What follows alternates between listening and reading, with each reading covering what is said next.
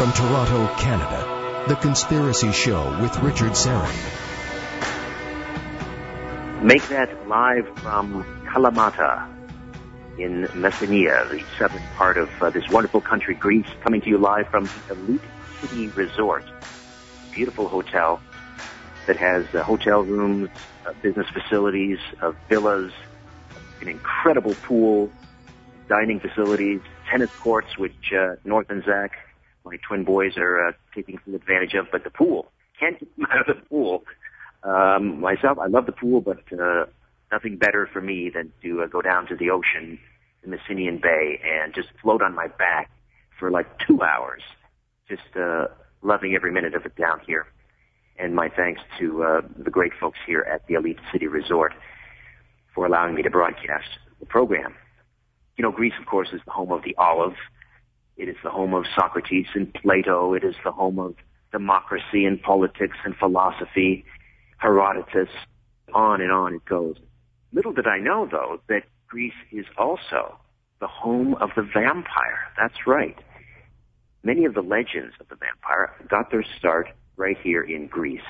And when I found this out, I had to give my good friend a call. Joins us the second Sunday of every month. Rosemary Ellen Guiley is an American researcher who writes on topics related to spirituality, the occult, and the paranormal. She's written 45 books, including 10 encyclopedias. Always a pleasure to welcome her. Rosemary Ellen Guiley. Hey, Rosemary, how are you? I'm doing great, Richard. I got a small bone to pick with you. My luggage was over at the airport, and it's partially your fault. You know why? I packed your hefty tome, the Encyclopedia of Vampires, Werewolves, and Other Monsters, and hauled it all the way down here to Kalamata because I knew we were going to talk about vampires, and I mean, this is the definitive work on vampires. Yes, this book probably did tip you over the scales. It's a good 2 or 3 pounds. I didn't realize. I came down here to Greece for a little R&R with my 2 little guys, not realizing I have stepped into sort of Vampire Central. It was the manager here at the Elite City Resort where I'm staying in Kalamata. Asked, so what are you doing on the show tonight? And I said, well, I mentioned some other things. I said, well, Rosemary Ellen Guiley is coming on, and we're going to talk about vampires. And she, in this hushed tone, under her breath, she said, oh, vrykolakas. And I said, what is that? And she said, vampires. That's what we call them here. And I didn't realize, and then, of course, I went into your book, your encyclopedia, and I didn't realize, though, that Greece is like Vampire Central. There's so much lore and legend and actual first-hand accounts of encounters with vampires in Greece. Had I known, I may not have come. You are indeed right in the capital of vampires. What we know about vampires, most of our popular culture lore came out of Serbia, but a lot of that was integrated with lore from Greece. And Greece actually has many of the more interesting vampire cases, really bloody cases and weird vampires, a lot of varied beliefs about vampires, very specific. And the Greek vampire is than the Eastern European vampire, although they share characteristics. But the Greek vampire was believed to be a demon who possessed a corpse. Whereas in the European tradition, it could be a demon possessing a corpse, but it was, a person, the lost soul of a person who didn't make it into the afterlife for a variety of reasons. They were excommunicated, drowned, were murdered, committed suicide, were cursed, those sorts of things. And those sorts of beliefs are also prevalent in the Greek lore as well. But there are many, many detailed accounts of Greek vampires just wreaking havoc on the landscape, and some of them were very difficult to deal with and get rid of. Well, this is the thing that I'm learning now in talking to some of the locals and the people here at the hotel. Is this isn't just about legends and stories. There are many recorded incidents and you detail them in your book. For example, let's get into this case recorded by this French botanist Joseph Pétain de Tournefort, I believe on the island of Mykonos, not too far from here.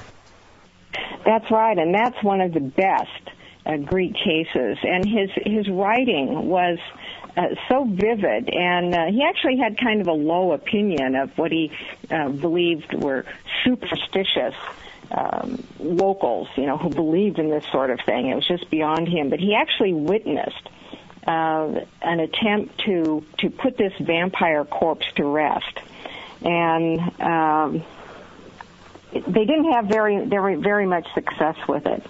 But this concerned a man who was very ill-mannered, and nobody liked him very well. He was always getting in difficulties with people and had a bad temper, and he was murdered.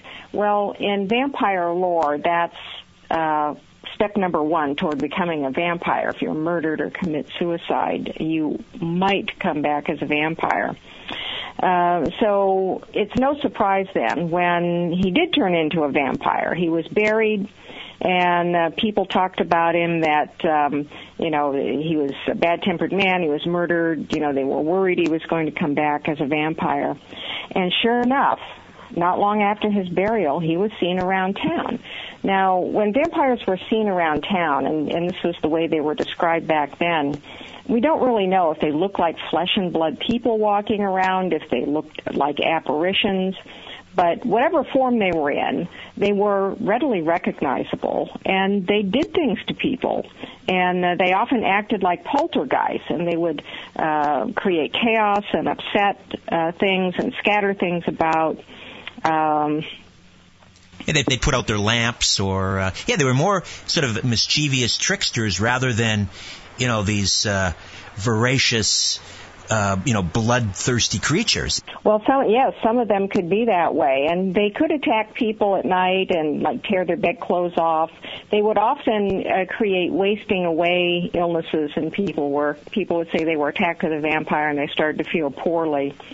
And so there were various remedies for these, and a mass was said in the hopes of driving him back into his grave. That didn't work, and so the next step was to exhume the body and burn it. But according to local custom, if this was a vampire they were dealing with, and they were convinced they were, they had to take his heart out separately and burn that first before they could burn the body. So this turned into a big comedy where they brought in the town butcher, and for a butcher, he didn't really seem to know where the human heart was, because he opened up the abdomen and started clawing around in the entrails. And, of course, this decomposing corpse just set up a huge, great stench. And people were, crying and shrieking, and finally he gets the heart out, and they burned it. The smell was so bad that they had to burn frankincense, which is a very powerful incense. Yes. And Tournefort said that he believed that the combination of this decomposing corpse stench and the incense and plus the hysteria that was being whipped up, caused people to start to hallucinate. And they were shrieking that this big black cloud was coming up from the corpse, and that this was the vampire. And they were screaming and carrying on. It would have done Hollywood well, to film this. Now, the butcher was crying out that the corpse's blood was still warm, and this was, in fact, another sign that it was a vampire. And so in his account of this, Tournefort said that, of course the blood might still be warm in a decomposing body because a lot of gases would be emitted. But that didn't stop the locals from believing that they had a real vampire corpse on their hands. So they burned the heart. They took it to the shore and burned it, got it as far away from the village as possible. But this didn't stop the vampire. He still came back and attacked people, and now he was meaner and madder than ever. He beat them up. He broke down doors. He tore up clothing. He drank wine. And he created a whole lot of fear, because now it seemed to be totally out of control. And so out of control that people just deserted the town, and they started living in tents outside the town because they felt that they were a little more protected outside of there. And so finally, they did burn the body, and that seemed to help. And Turner Fort's conclusion was that the Greeks were full of ignorance and superstition. But these sorts of cases were repeated over and over again in Greece, in Turkey, in Asia Minor, in Serbia. Similar things, similar remedies were undertaken in an effort to prevent rampaging dead people from terrorizing the living. Rosemary Ellen Guiley is with us, and the author of dozens and dozens of works on the paranormal and supernatural, including one that I've brought with me. That's the Encyclopedia of Vampires, Werewolves, and Other Monsters. And here in Greece, legends of vampires are plentiful. Or as they refer to them here, vrykolakas. And the thing is, Rosemary, even to this day, I'm told, now people might be hesitant to admit it, but I mean, they may have relatives. For example, right here in the Elite Hotel in the Messinian Bay, we are in the shadows of the Tahito Mountains, which are a beautiful mountain range, part of the Peloponnesian Mountains.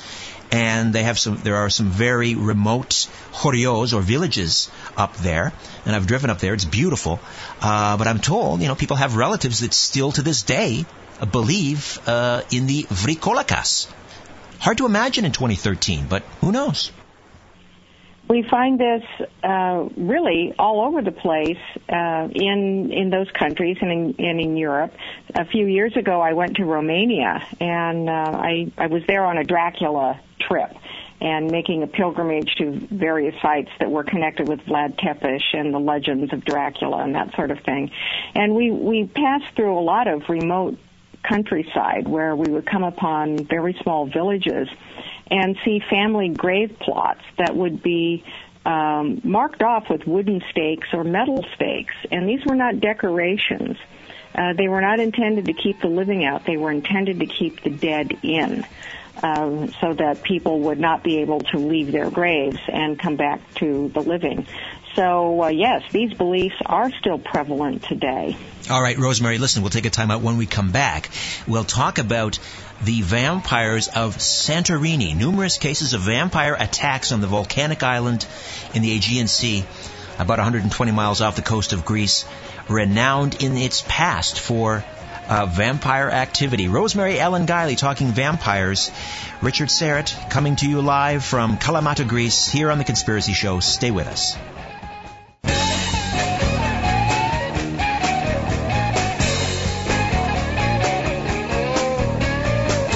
Take a look around. What do you really see? This is where you can tell all about it. This is The Conspiracy Show with Richard Serrett. We are back with Rosemary Ellen Guiley. Her website is www.visionaryliving.com. Rosemary joins us the second Sunday of every month, and we're talking about vampires, or as they're known locally, vrykolakas. Now, we talked about this incident of a vampire in the 18th century on the island of Mykonos. Now we move to another island, and that would be Santorini, a beautiful volcanic island in the Aegean Sea. And again, this is Vampire Central. I mean, if Greece is Vampire Central, then Santorini, the island of Santorini in Greece, is really Vampire Central Greece.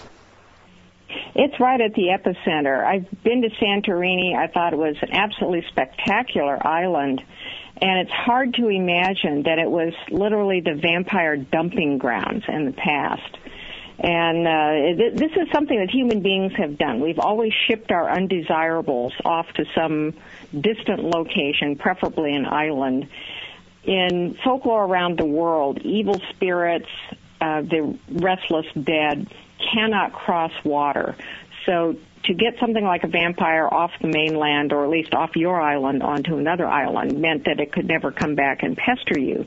So Santorini got to be the destination place for corpses believed to be vampires, the unwanted dead, the ashes of the alleged vampire corpses, and they were all sent off to Santorini. Well, there were some very unusual cases there, and they intrigued an Englishman by the name of Montague Summers, who was a cleric and a very strange man in his own right, but he was intensely interested in witchcraft and werewolves and vampires. He went to Santorini to witness how some of those cases were handled himself.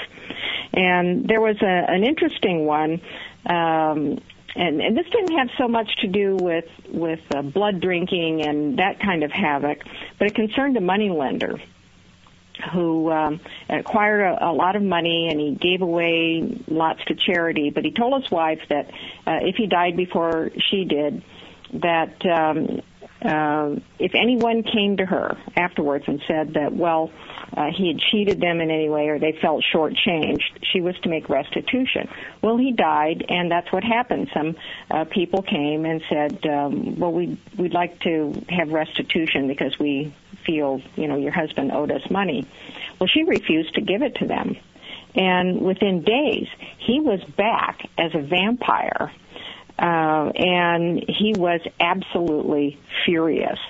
So he acted like really more like an angry ghost, creating huge disturbances, lots of noise, and doing a lot of poltergeist things, like invading bedrooms and messing around with the bed covers. He turned the spouts on people's wine barrels, and they lost all their wine. He shouted at priests and berated them. He laughed at their prayers. He did all sorts of things like that. And he shook beds. There was a story that he shook the bed of a pregnant woman so bad she miscarried. Well, he carried on like this. And she still refused to pay these people. And she was advised that his instructions ought to be fulfilled. But instead, she had his body dug up and exorcised by priests because she hoped that would get rid of him. And it didn't. It just made things worse. So finally, when she paid the people the money, he was satisfied. And she did have the corpse exorcised, and they actually hacked it to bits and then reburied it. That was a very common remedy of the time. People believed that if the body was destroyed, it would no longer be a vehicle for the vampire entity or spirit of the corpse to act out. So that was a case with a different twist. And then there was another case where the vampire was a good guy. And he was a cobbler on Santorini, and he came back and helped out his family after he died, even though people considered him a vampire, and he would chop wood for the neighbors.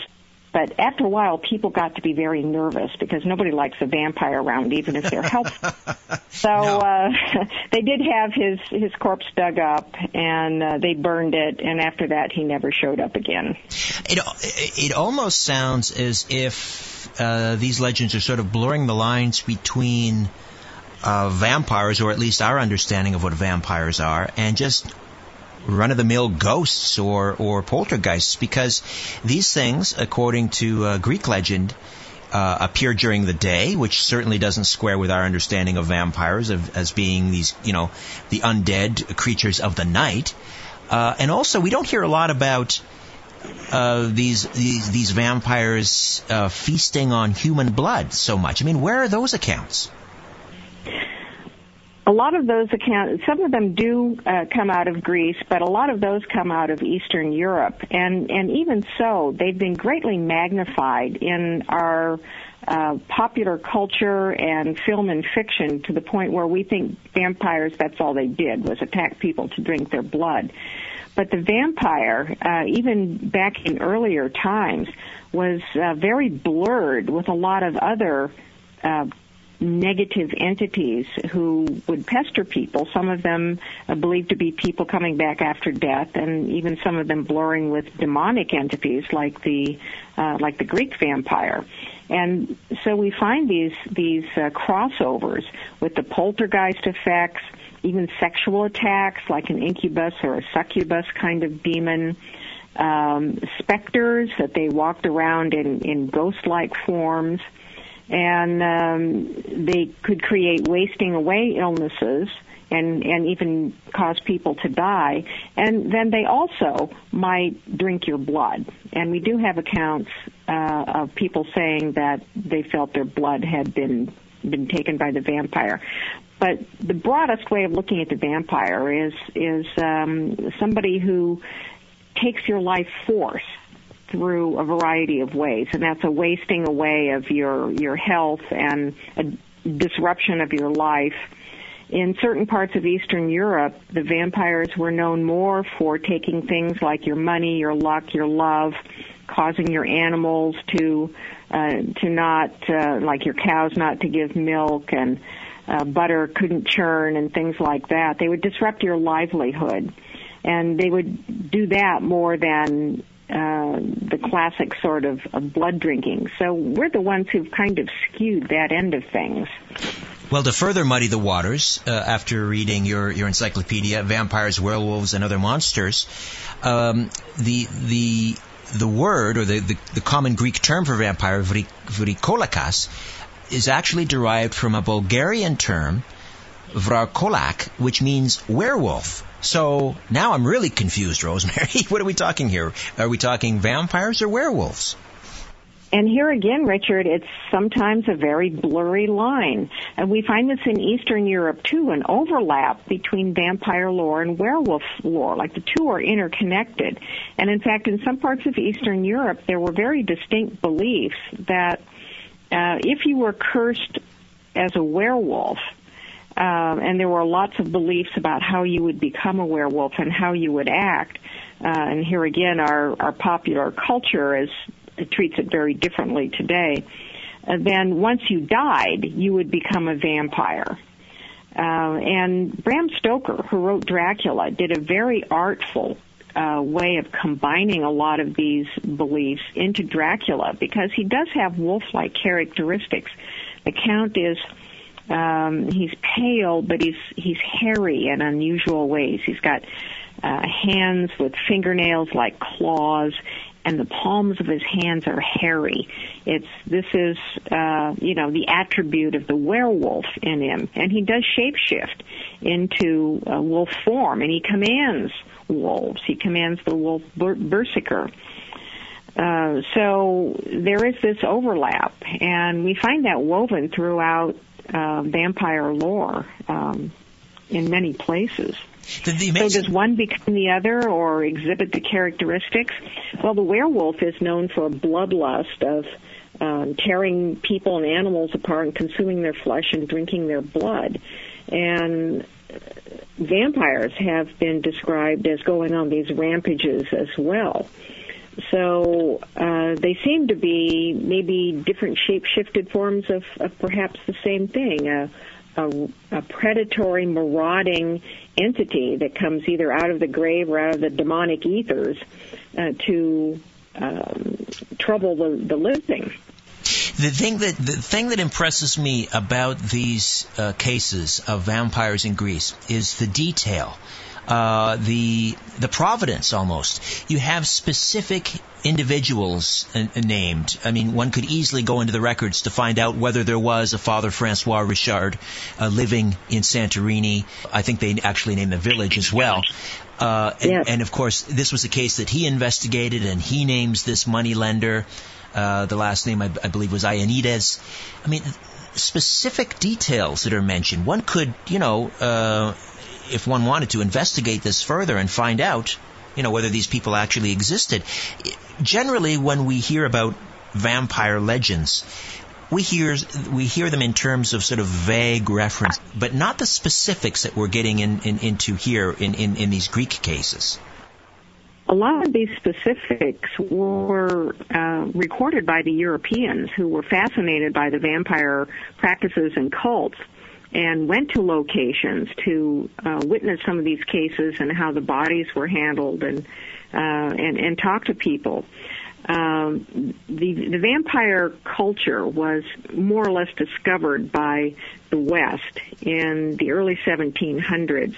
There were Austrian soldiers in military campaigns who were sent into remote parts of Eastern Europe, and some of them went into Turkey, Serbia.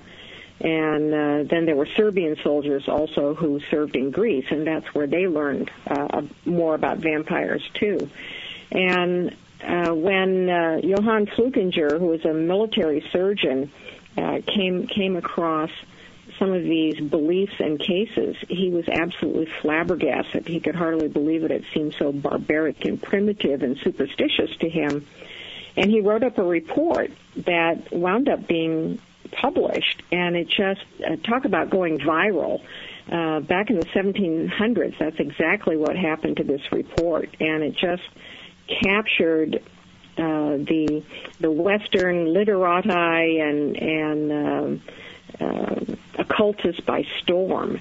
So that's what prompted people like Turner Fort. Now, he was off on his botanical expeditions, but he was very curious about this and quite the documentarian. You know, he kept detailed diaries of everything.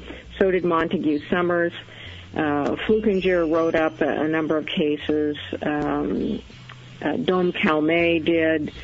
So we have European observers who really got a lot of the records down about these cases. Otherwise, I think a lot of them would have been lost. Let's take a time out. When we come back, let's talk about some of the causes of or how one becomes a vampire. Rosemary Ellen Guiley is with us, the author of Vampires, Werewolves, and Other Monsters. Back with more of The Conspiracy Show, coming to you live from Kalamata in southern Greece. Stay with us.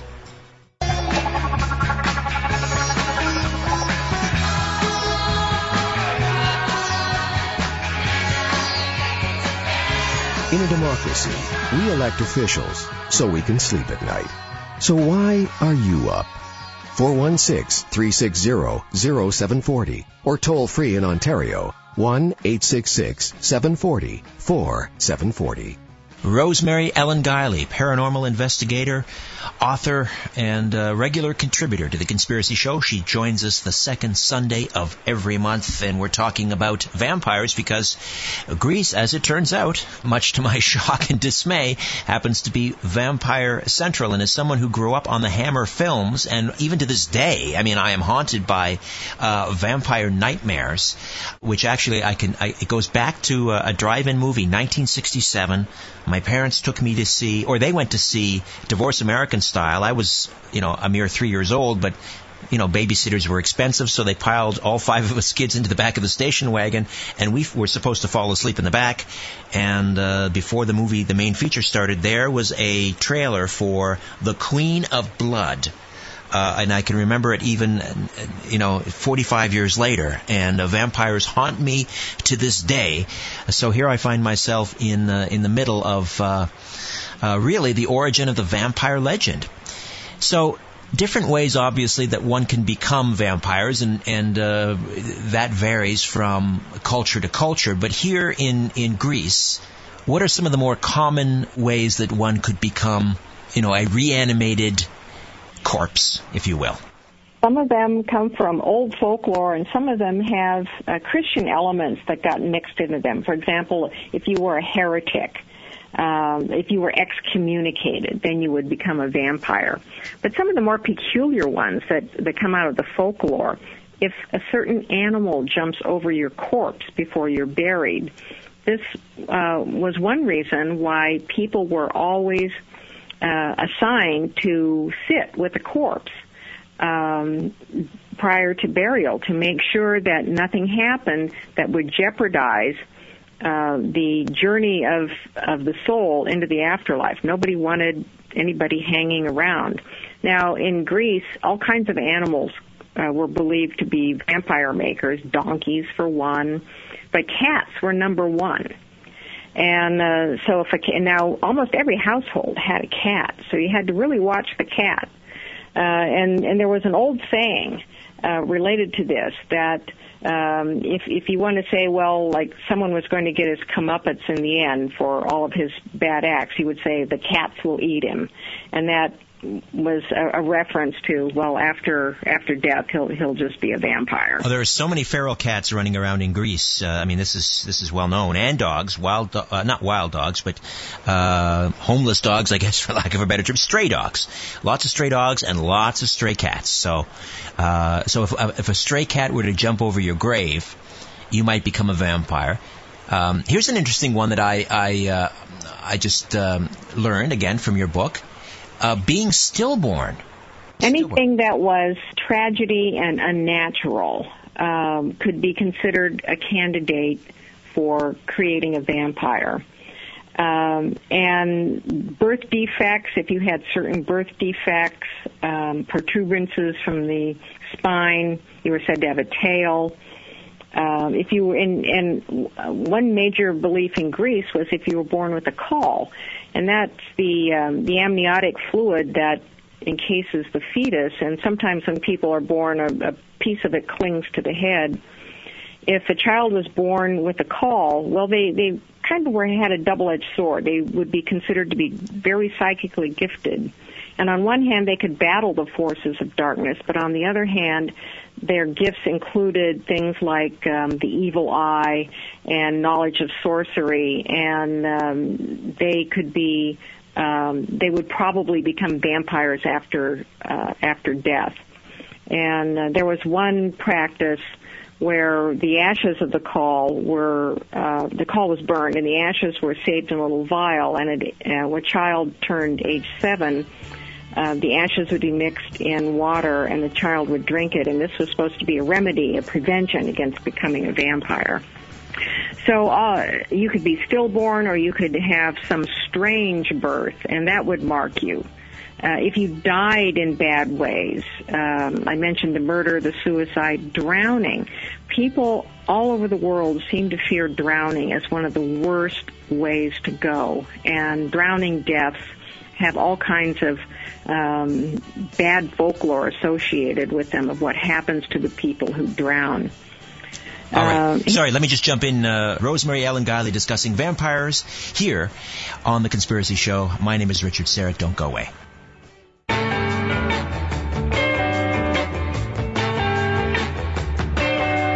If you're sure your phone isn't tapped, call now, 416-360-0740.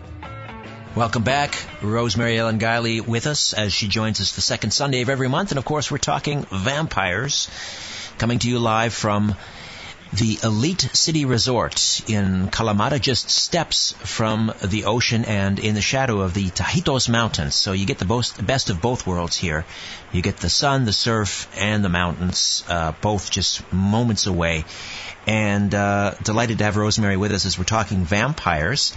We were talking about some of the causes of vampires. Now, I would imagine that where you have a problem, vampires, you'd have to have a solution. I'm guessing that in just about every village, or as they call them here, horios, you'd have to have someone well-versed in the destruction of vampires, a vampire killer or a vampire hunter, if you will. Can you tell me about some of these individuals? I mean, was this basically relegated to the clergy, or did people take it upon themselves to dispatch vampires? The clergy were really very uneasy about vampires and dealt with them within the rituals of the Christian church, mainly as a way of trying to stamp out what they considered to be the superstitious practices of the pagans. You could be a professional vampire hunter. This was literally a profession in many villages where these things wreaked a lot of havoc. And they seemed to be individuals who possessed psychic ability, clairvoyance, but they often made a great show of coming into a village and dispatching the vampire. And they would have, like, their tools of the trade, their tricks. They would ring bells. They would take their jacket off and look down the sleeve like a telescope as a way of bringing the vampire into focus. And it was their job to identify the vampire corpse. And so the more show they put into it to look like they were really doing something, the better it was for them, the more they would get paid. And oftentimes their payment was a chicken or a horse or, you know, whatever the village could afford. It wasn't usually money. And they literally rode around like vampire gunslingers, so to speak, going from town to town, dispatching these things, especially during times of epidemic. That was another big cause of vampires. If you died in an epidemic, you would be likely to come back as a vampire. So the church, when the church tried to Christianize a lot of these areas, they had to deal with this. And just telling the locals not to do it anymore didn't cut any mustard. So the priest would have to step in and say, look, if this is the way that you deal with the unwanted spirits and with evil. And so they would perform rites of exorcism. They would throw holy water on graves and corpses. And when they had to, they would oversee exhumation of a body. But oftentimes the villagers had their way anyway and hacked the body to pieces and burned it up and threw it in the water. That was the best way to get rid of a vampire. The priests would not do that themselves. And sometimes they literally had to just sort of look the other way and just let the locals deal with things in their own way. I find it somewhat odd that the Greek Orthodox Church, for example, I mean, which certainly acknowledges, you know, the existence of demons, and if we're talking about a reanimated corpse that has been possessed by a demon, one would think that the church would sort of embrace that. I mean, not as being a legend or a superstition, but as being a manifestation of the gospel truth. Well, they seem to have had a rather schizophrenic view on these sorts of things, and I have the impression from reading the literature that many times they just wanted the whole thing to go away and not have to deal with vampires anymore. And you have to remember that a lot of these places were remote. Priests were small in number, and they might have on their hands dealing with a mob of hysterical people and who were insisting that things had to be done a certain way. So they probably had to call the shots as they saw them in any given time. But, the church's official attitude toward all of this was that these were pagan superstitions, and it was their job to turn people to the right and true way to deal with the unwanted, unseen, and the evil. Now, here's something about vampires that I think is very specific to Greece or maybe Eastern Europe, Southern or Eastern Europe, and I didn't know this again until I read your book, and that is the vrykolakas, as they call them here in Greece, can leave its grave any day but Saturday. Why is that? There was a very widespread belief that vampires had to be confined to their grave on the day before the Sabbath, and that this was the best time to go out and hunt them down, because they would always be in their graves, and the bodies could be dug up and staked and hacked up and burned, and the vampire would be at home, so to speak. This belief is also found in Eastern Europe as well. And so that was the big day for vampire hunting, Saturday. Here's something else. Again, we alluded to this earlier. I was asking, we don't hear in a lot of these accounts that we've been talking about of vampires, attacking people and drinking their blood. In fact, the vrykolakas is not generally known for drinking blood, but for killing people through unprovoked attack, disease, and illness, as you mentioned. It preys upon humans and animals and tears out their livers. They like the liver, apparently, Rosemary. I guess they need some iron. Yes. They're not taking the blood, so they're getting it from the liver. There are these different pockets of beliefs, and we find them around Eastern Europe, too. Europe was by no means uniform in its belief about how vampires preyed upon people. And the tearing out of the liver, I've only encountered that related to the Greek vampire. The Eastern European ones seem to be either more bloodthirsty or just more of a general poltergeist, suck off your life force sort of entity. Now, this part, thankfully it's not dinner time because I sort of hesitate to mention this, but it also appears that the vampires here in Greece, anyway, will appear in a house, eat all the food, or ruin the food by defecating and urinating all over it. I mean, this obviously did not make it into the Hollywood depictions. If Hollywood had to portray the vampire of folklore, nobody would have ever gone to see any of these movies. They're just totally disgusting characters. And the urinating and defecating, that's also quite common. And in fact, there was another vampire case from Greece, from the Kythnos island. And this was a guy who died, and they put a cross in his mouth in an effort to prevent him coming back as a vampire. This was a Christian remedy, but he came back anyway. And the description was that he marched up and down the streets and went into their homes and feasted on the food and wine. And he went up on the roof where he would urinate on the people below. I mean, it's almost comical, some of these descriptions. But these sorts of things would absolutely terrify people. Well, you see, this fits into my sort of understanding of vampires as these vile, filthy, demonically possessed corpses, not the romanticized Vampire Diaries and My Babysitter's a Vampire and The Twilight where people are dating vampires. As you say, if they only knew, this is the real vampire, defecating on people's food, urinating on people's food, tearing out people's livers. They're really foul creatures. Now, I guess last point of order, and perhaps most important, my own personal security and that of my little guys. How can I, again, being, residing here at the foot of the Tahito Mountains, which are, they're kind of ominous looking, especially at, twilight. How can I keep a vampire from my door, Rosemary?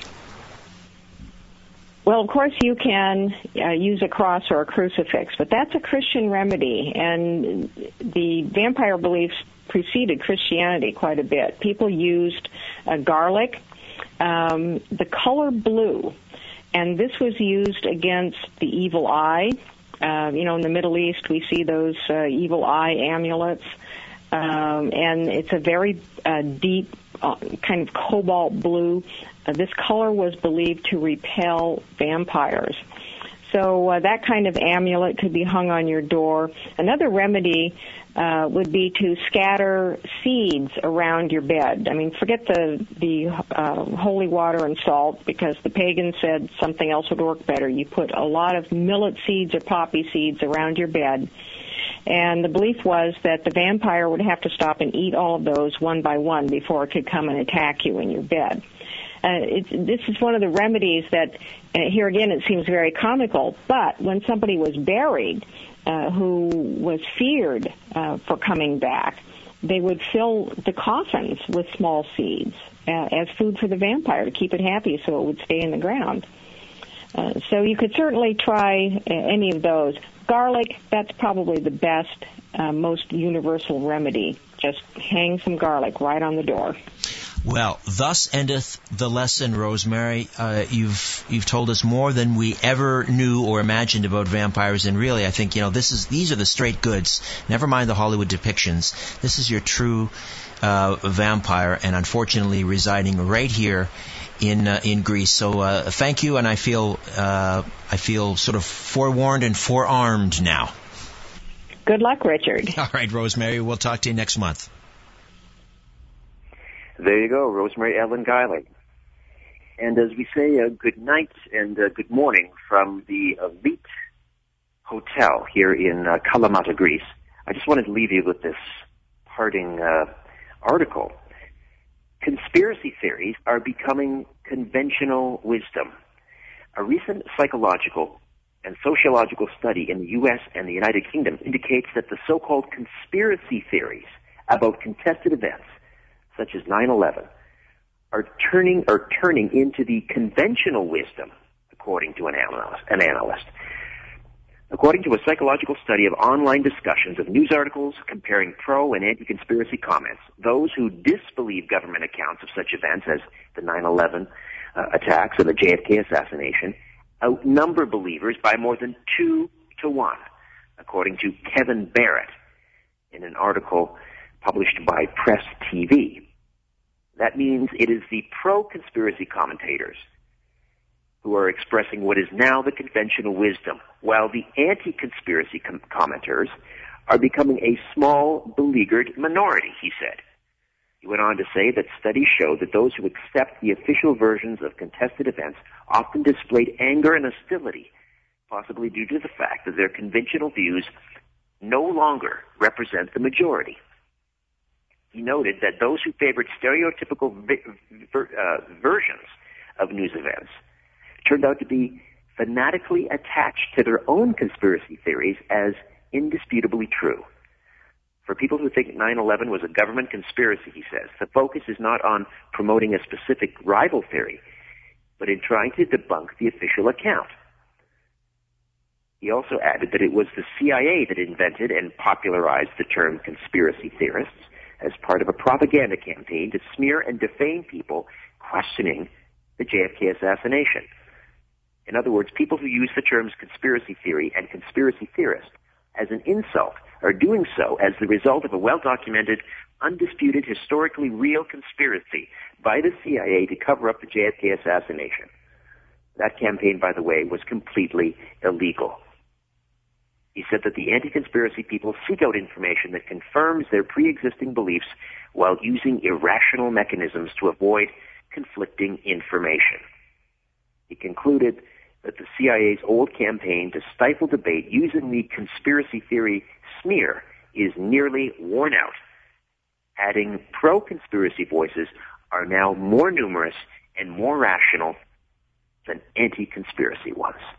There you go. Conspiracy theories are becoming conventional wisdom. Whoever thought my program would become mainstream? In any event, my thanks to Tim Spreen for technical production. Next week, media scientist Nelson Thal will be on the program to talk about the lunar landing hoax as we approach the 44th anniversary of the Apollo 11 lunar landing.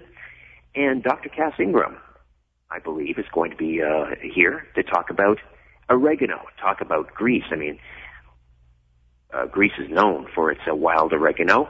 And Dr. Cass Ingram will be here to talk about how foods like oregano and other things found in the Mediterranean diet can help heal. In the meantime, don't be afraid. There is nothing concealed that won't be revealed, and nothing hidden that won't be made known. What you hear in the dark, speak in the light. What I say in a whisper, proclaim from the housetops. Move over, Aphrodite. I'm coming home. Good night.